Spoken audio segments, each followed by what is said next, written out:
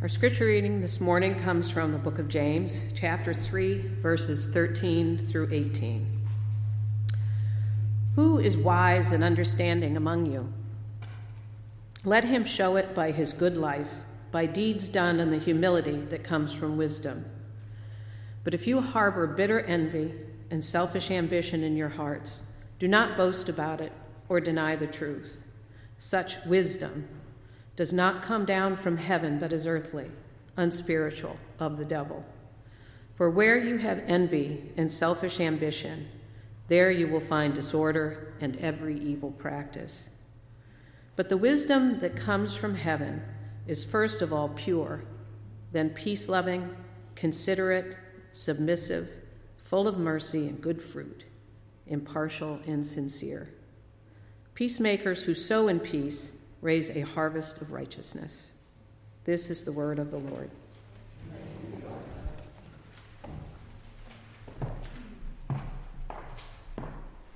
Thank you, Valerie. Let's pray as we look to God's word together this morning. Oh Lord, would you open our hearts, open our minds, help us to see. Don't let us be like the people who Isaiah describes in Isaiah 6, who have eyes but can't see and ears but can't hear. No, but let the scales fall from our eyes and unstop our ears so that we would hear your word, so that we would hear the words of Christ, not even the words of Chris. Oh Lord, if there's anything that I say this morning that's not helpful, would you just erase it from our minds? And everything that's true, help it to stick. Would you amplify it so that we would be changed and transformed by your word and your word alone? We ask this in Jesus' name. Amen. We're continuing in James. We're actually going to take a little break. Lent starts in 2 weeks. We're going on vacation this week, and so next week, a friend of our church, Terry Shanahan, will preach on something else. So we're going to take about a 2-month break from our march through the book of James before we pick up. And this is a really appropriate section to finish on. In fact, the more I've thought about this morning's text, this little chunk that we're looking at this morning, I really think this might be the single most important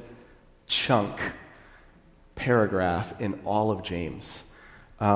If you're new or if you're visiting, we've been really diving deep into the New Testament book of James for a significant part of this year. Because James, who's writing to first century Jews, is writing it's a pretty short letter, it's only 5 chapters, with one purpose. He's really trying to answer one overarching question, which is this: what does it mean to be wise?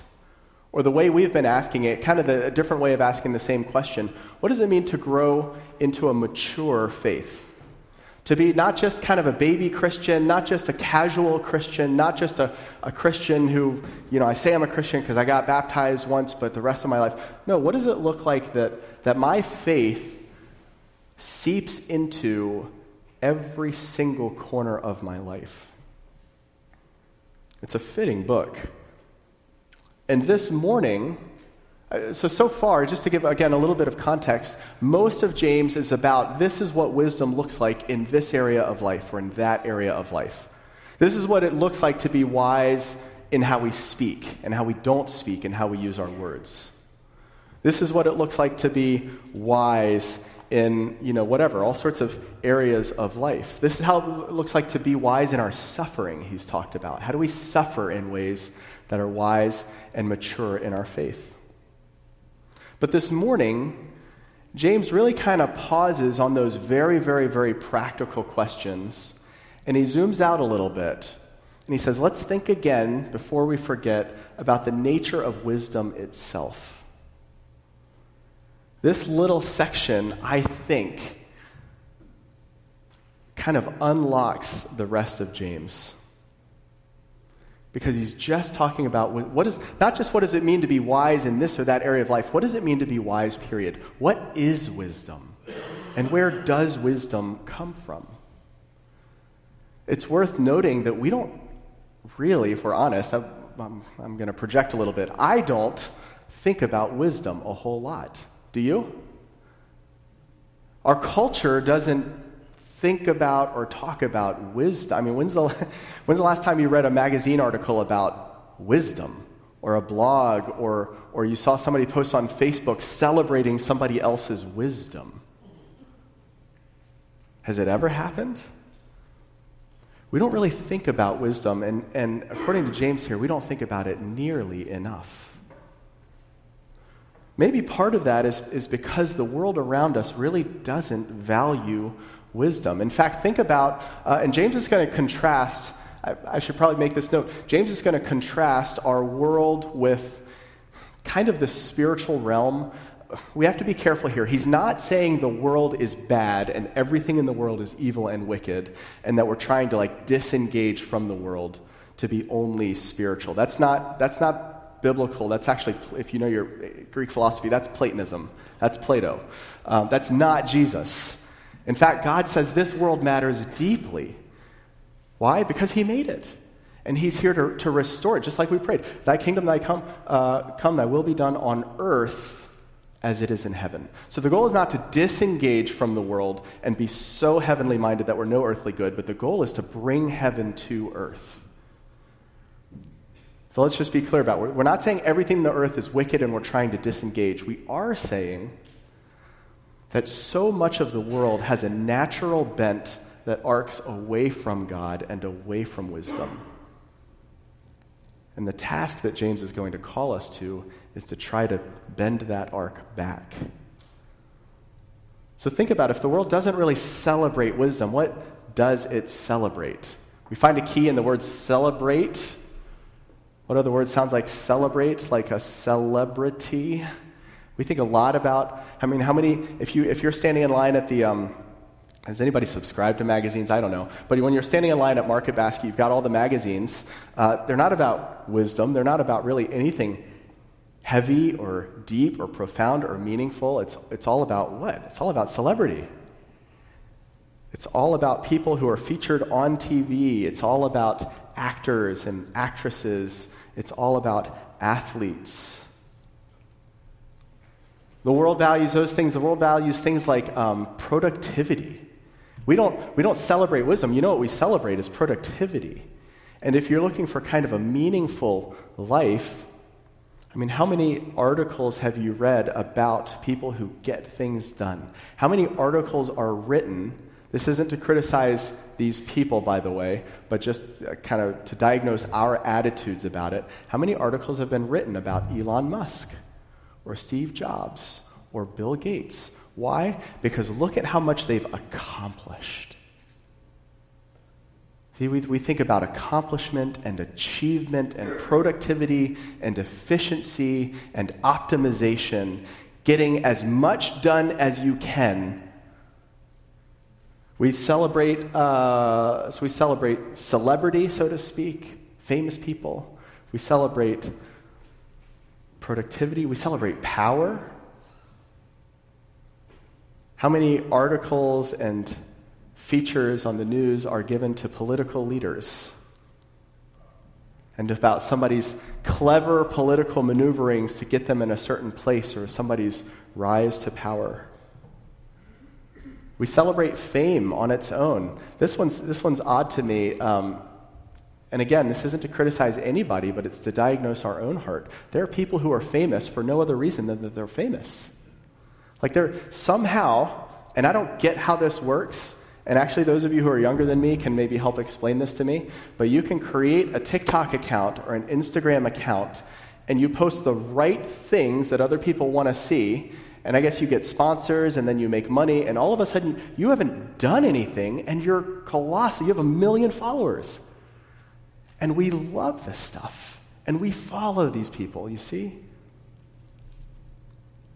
Name one person. We can name people who are famous for being famous. We can name athletes. We can name actors and actresses. We can name productive business people. We can name politicians.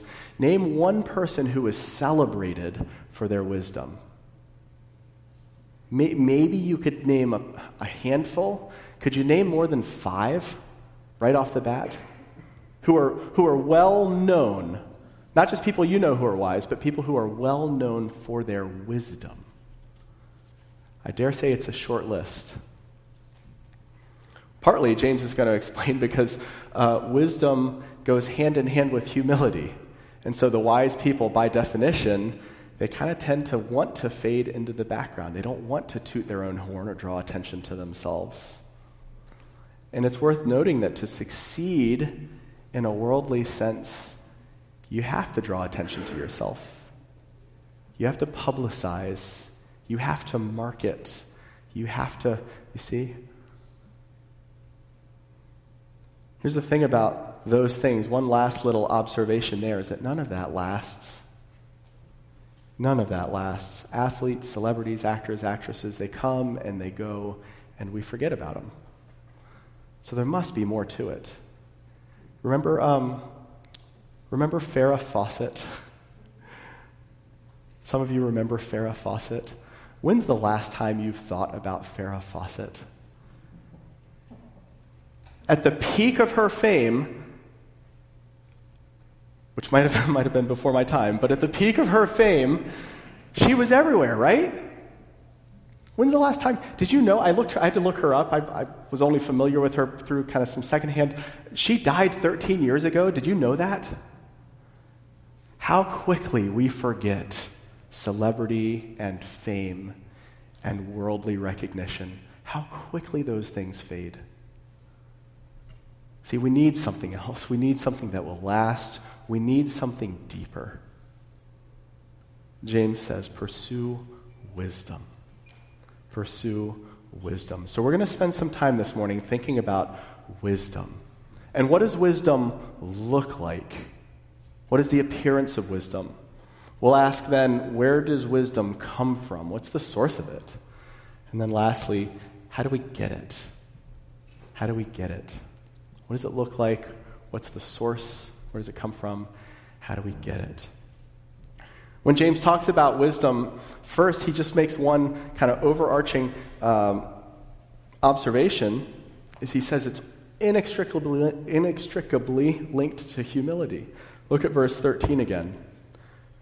Who is wise and understanding among you? That's a good way to introduce it, by the way. Who's, just in here, this isn't rhetorical, or just, who's wise? Anybody dare raise your hand? Who's wise among you? You might think about it not by thinking of yourself, but who do you know? Who is wise? Who in your life is wise? James says, let him show it by his good life, by deeds done in the humility that comes from wisdom. I dare say that the person who came to your mind, or the people who are wise, you would quickly also describe as humble. And then James gives us two lists. He gives us a short list of what wisdom doesn't look like and a long list of what it does look like. Let's look first at the list of what it doesn't look like. He actually gives it to us twice. Do you notice twice? He talks about avoiding envy. In verse 14, he calls it bitter envy and selfish ambition. Wisdom doesn't look like envy or selfish ambition. Envy is, what is envy? Envy is you want what someone else has, and so you get angry at the person themselves. It's an interesting thing that we basically confuse a person's possessions with the person. We confuse what they have with who they are. And so envy means that somebody has something that you want that you don't have. It could be a possession, it could be an income, it could be a neighborhood or a town that they live in. It could be a relationship. It could be this person's married and I'm not, and I envy that. They have kids and I don't, and I envy that. It could be all sorts of things. And all of a sudden, you start to get bitter, not towards what the person has, but towards the person themselves. You confuse who they are with what they have. The second on the list, he says, is selfish ambition. What is that? It's similar. It's kind of a desire for status. You want people to see you, and you want people to recognize you. Last week, one of the observations that stuck with me, Luciana made such a sharp observation that she was talking about a lamp, and you don't. Nobody lights a lamp and hides it under a bucket or under a pot or under what's the word? A bowl. What's that thing? A bowl. Nobody lights a lamp and hides it under a bowl, but you put it on a stand. And she pointed out, do you remember this? I do. She said that a lamp does not exist to draw attention to itself. The purpose of a lamp is not that everybody goes, oh, look at that lamp and how beautiful and how bright the light is. No, the lamp exists to illuminate the whole rest of the room. It's nature. It's designed to be, in some ways, a very humble instrument. The lamp doesn't exist to be seen. The lamp exists so that by it, its surroundings, the rest of the world, can be seen. That's actually a pretty good picture of wisdom. And James says we want that. We want to avoid selfish ambition, which is that somebody else recognizes me. That I've achieved something, I've accomplished something, I've reached a certain level or promotion or role or job title at work, I've reached a certain social standing, I've reached whatever. The similarity between envy and selfish ambition is that both of them are very self-focused, you see? And they grow out of, it's interesting, they're self-focused and they're others-focused, but in the wrong way. Because they grow out of constantly comparing ourselves with other people. They grow out of constantly comparing ourselves and implicitly competing with other people. You end up, it's very cruel if you think about it, you end up defining yourself based on somebody else. You see what's going on there? Your identity actually becomes wrapped up in somebody, whoever else you're comparing yourself to. So no wonder it feels like slavery. Because you're not your own. You kind of belong to the person that you've chosen to compare yourself to. Instead of self-definition, you become defined by somebody else. That's what wisdom doesn't look like. What does it look like? Well, James gives us this rather long list in verse 17. Here's what I'm thinking. I thought we could go kind of rapid fire through these attributes. Just say a couple things about each of them. And then we're going to really kind of try to set the bar so high that we all feel a little bit hopeless. Then we're going to ask, how in the world do we get it, and is it possible? And the teaser, spoiler alert, yes, it's possible. So what does wisdom look like? If you've got your Bible open or your program, I'm looking at verse 17 here. He says, true wisdom is pure. What does it mean to be pure? Something is pure when it's completely unpolluted. It's completely unstained. To say something is 90% pure is a self-contradiction. Right? Pure is binary. It's black or white. Either it is or it isn't. Like, would you drink water from a water bottle, if the label said 90% pure water? What if it said 99% pure? Would you drink it, I wonder? I hope your question is, well, I hope probably your answer is no, but if your answer is maybe, I hope your question is, well, what's the 1%? Do you know what that impurity is? If you don't, I mean, it could be, I don't know, like milk. Well, sure, I drink that, I guess. What if the 1% is cyanide, poison? If it's cyanide, would you drink it if it's 99.9% pure? You see, wisdom, James says, is pure, completely unpolluted and unstained. By what? By anything else. We would say by the so-called, in air quotes, wisdom of the world around us. We're going to come back to this, but I just want to plant this seed because this is so important. James says that the wisdom of the kingdom of God is categorically different than the wisdom of the world, which means that if we follow God's wisdom and if we follow Jesus, we will look bonkers to people who don't follow Jesus. Like, we will look outrageous. Wisdom is pure. Wisdom is peace-loving. In other words, a wise person does not stir up conflict. A wise person doesn't say sly, kind of veiled things about other people behind their back. It doesn't call into question people's character behind their back. But true wisdom loves peace. It seeks peace. I say this almost every time we talk about peace, but it's worth mentioning that we think of peace as the absence of conflict. But biblically, the Hebrew word for peace, shalom, isn't the absence of something, it's the presence of something. It's the presence that everything in the world is as it should be. It's not neutral. Peace doesn't mean things are neutral.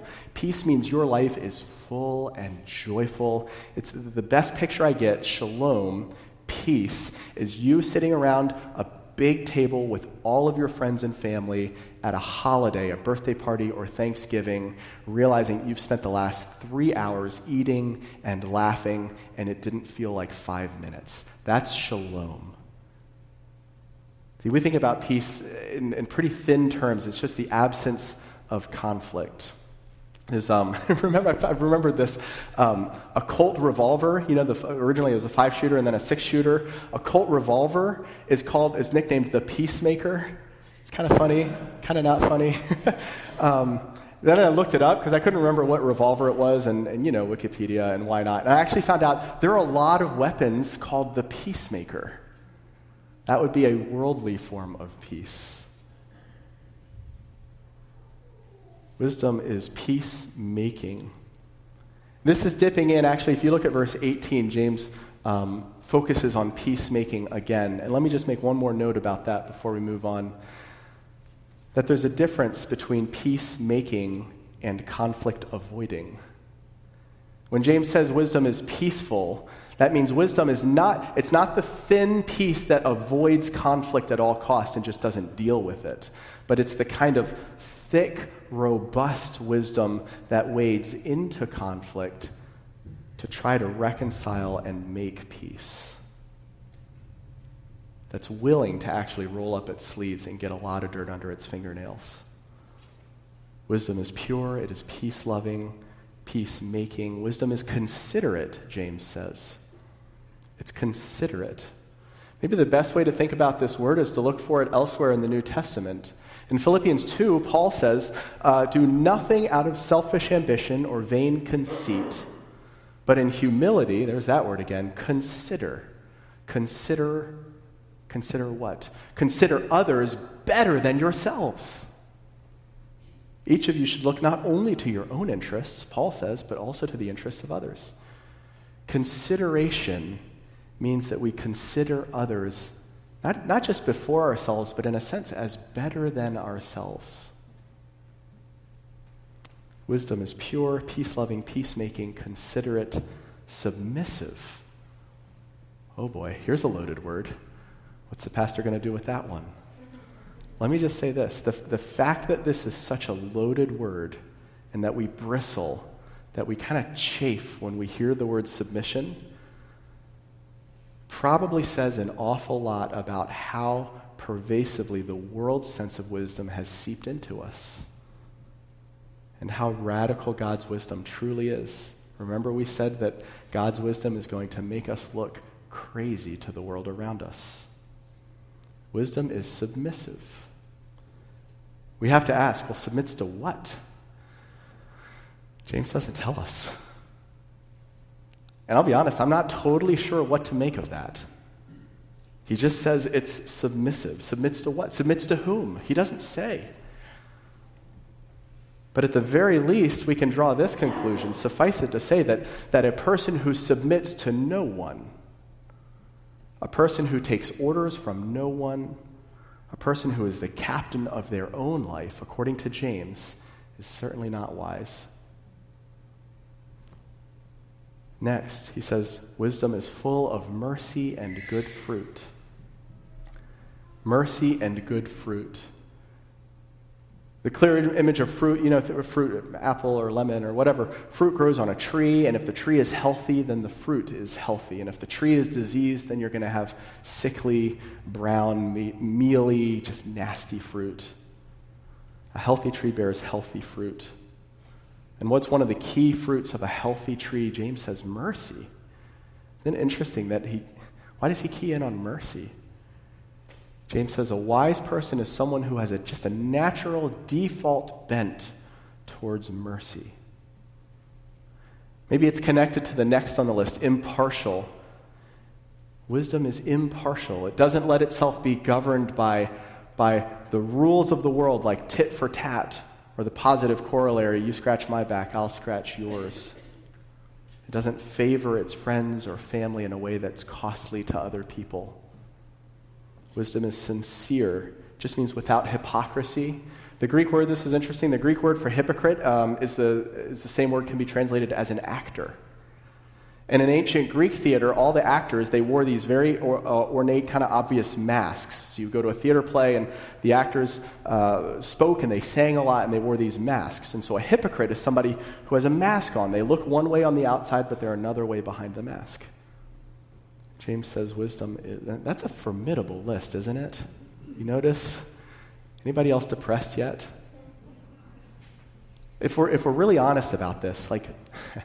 the more honest we are about this, every one of these pricks at some part of our heart. And we realize, like, I'm not pure.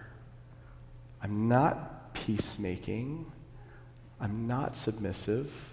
And we're not 100% impure. We're not, but each one of them convicts us in its own way. It sounds impossible. How can I become like that?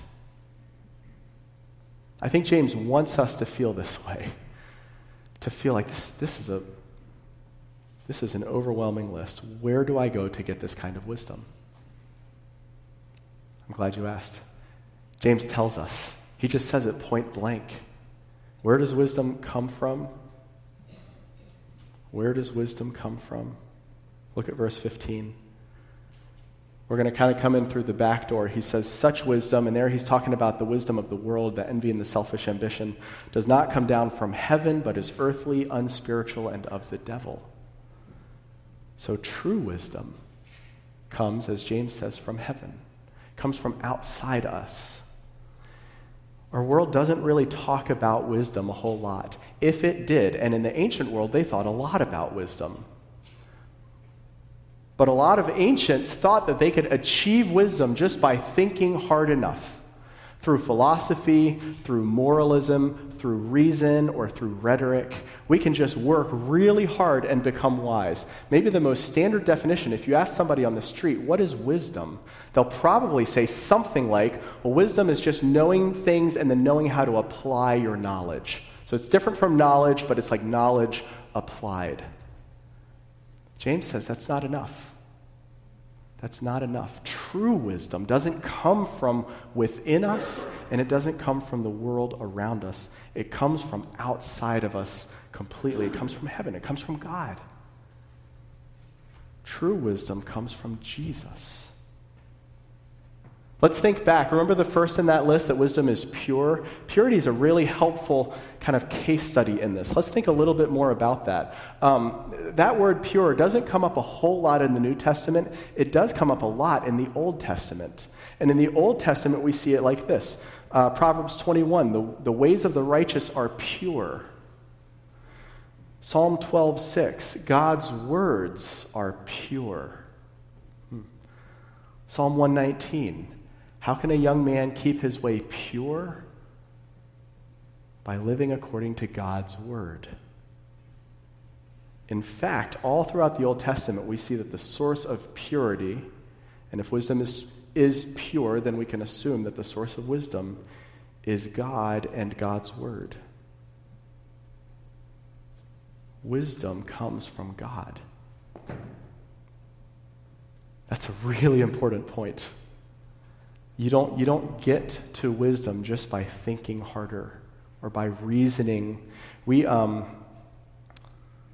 tempted to say that we can know God other ways, and we can in a very limited way. But all of the other ways will leave us short if we rely only on those. We think we can know God from just experience. I've had an experience with God. And you really can't be a Christian if you haven't had an experience. Like, the definition of a Christian is someone whose heart God has changed and is changing. Like, you have experienced God, yes. But if that's all you know of God, it's not enough, James says. We think we can know God through tradition. The traditions of the church, the traditions of our worship service, the traditions of... And those are good. Yes, they can give you some insight into who God is, but if you just rely on tradition, you will be hollow. Some of us think we can know God through reason. If I just think hard enough about God, God must be like fill in the blank.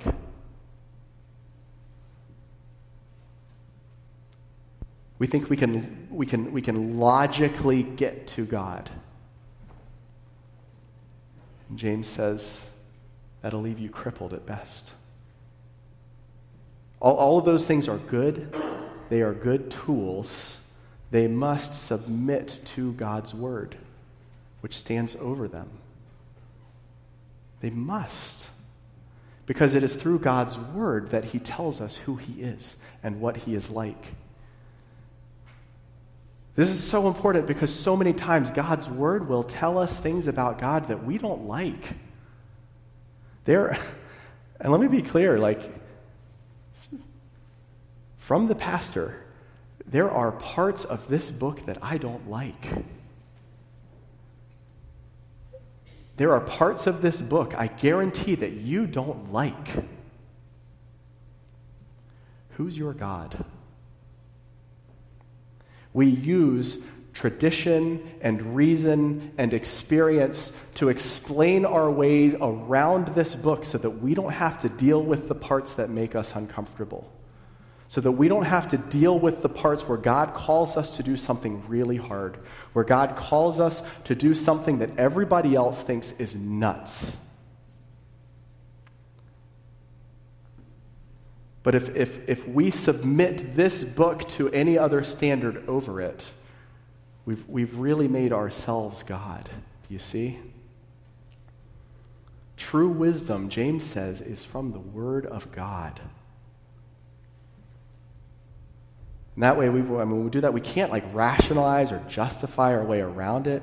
Then all of a sudden, we can no longer say, well, I just can't believe in a God who would ask me to fill in the blank. Well, here's another one I hear a lot. Well, okay, I know the Bible says that, but that was then. That was thousands of years ago. This is now. Or well, I was always taught, ... You see, all of those things are trying to put tradition or reason or experience in the chair, in the throne that is rightly occupied by the Word of God. Friends, listen closely. I say this in all love. Anything else will leave you bankrupt. I don't just mean financially bankrupt. It will leave you spiritually bankrupt, emotionally bankrupt, eventually morally bankrupt. Any wisdom that is not grounded in the Word of God is false wisdom. Proverbs 26:12 is brilliant. It says, "Do you see a man wise in his own eyes? See, who's made himself wise? There is more hope for a fool than for him." If you want to get offended, by the way, read Proverbs. In fact, James doesn't, he takes it one step further. He doesn't just call it false wisdom. You know what he calls it? Look at verse 15. "Such wisdom is earthly and unspiritual and of the devil." That is demon wisdom. Demon faith. James isn't afraid to talk about demons and the dark world. We've seen it before. See, the ways of the world, so to speak, we often think they're neutral. They're not. That anything that does not lead us expressly to Jesus Christ is leading us away from him and is therefore demonic.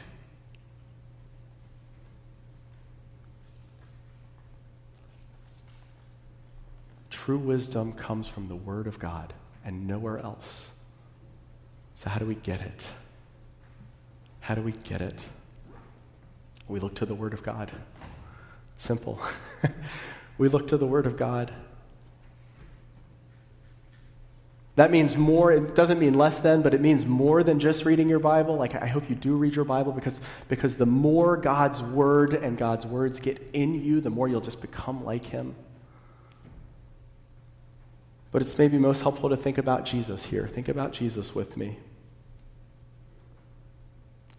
Think about Jesus and think about the list of wise attributes that James has described for us.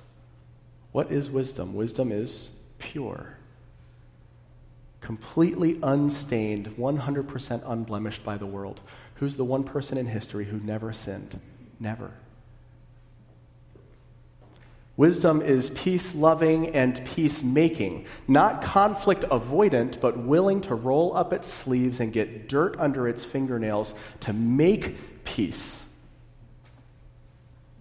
Who put skin on and rolled up his sleeves and didn't just get dirt, but blood, not just under his fingernails, but who poured out his blood to make peace, not avoiding conflict? True wisdom is considerate. It considers others better than themselves. But God shows his love for us in that while we were still sinners, Christ died for us. True wisdom is submissive. In Philippians 2, we read that Jesus humbled himself and became obedient. That's the same as submission. Became obedient to the point of death, even death on a cross. See, we bristle at submission, especially the idea of submitting to something that doesn't deserve our submission, and yet Jesus Christ submitted to death, the one person who didn't deserve to. Out of love. Wisdom is full of mercy and good fruit. Was there anybody more merciful than Jesus? Wisdom is impartial. And Jesus didn't follow tit-for-tat rules or you scratch my back, I'll scratch yours. He didn't come to save only his friends. He didn't come for the powerful. In fact, he came for the powerless. Those who are well, Jesus said, have no need of a physician, but those who are sick. I've come not to call the righteous, but sinners. Jesus came and died for those not most like him, but least like him. True wisdom only comes from the Word of God, which is this book with a lowercase w, but which is the Word. Remember, in the beginning was the Word, capital W, and the Word was with God, and the Word was God. He was with God. He was with God in the beginning. John 1:14, and the Word became flesh and dwelt among us. True wisdom comes only from knowing the Word of God, Jesus Christ. All other wisdom will be self-serving. It will kill you because you'll be stuck comparing yourself to everything and everyone else around you. Only Jesus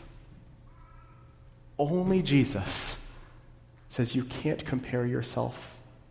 He says, I will liberate you from that slavery because I look at you and say, you are mine and you are accepted no matter the dark corners of your heart. I died for you just as you are. Now will you come follow me? How do we get wisdom? Well, in James 1, he's already told us. James 1, I think it's verse 8, give or take. If any of you lacks wisdom, it's verse 5. If any of you lacks wisdom, let him ask God, who gives generously to all without reproach. Do you want wisdom? Do you want Jesus? Ask. Just ask. Just ask. Jesus, I want you. I need you. I'm stuck without you. And see if he gives generously, without reproach. Let's pray. Would you join me as let's just all ask Jesus for more of him. Lord, some of us in here have known you and walked with you for decades. Some of us in here don't know you. Some of us, wherever we are, we're all on a journey. None of us has arrived. None of us has any place for boasting or arrogance. As we know that on our own, we can't. Lord, give us wisdom. Make us wise. We can't make ourselves wise, but you can. And we know we can only become wise through your word. We can only become wise insofar as we are filled to the brim with Jesus Christ. So Jesus, through your Holy Spirit, fill us from our toenails to our fingernails, to the hairs on our head. Fill us with you. Fill us with your wisdom. Make us more and more like you, so that as we pray on earth as it is in heaven, or as we think in Portsmouth as it is in heaven, we might know the joy of not just longing for you to do those things, but we might know the joy of participating with you, of working with you to make it in Portsmouth, in Kittery, in Dover, in Greenland, as it is in heaven. Change us. Make us wise. We ask these things in Jesus' name. Amen.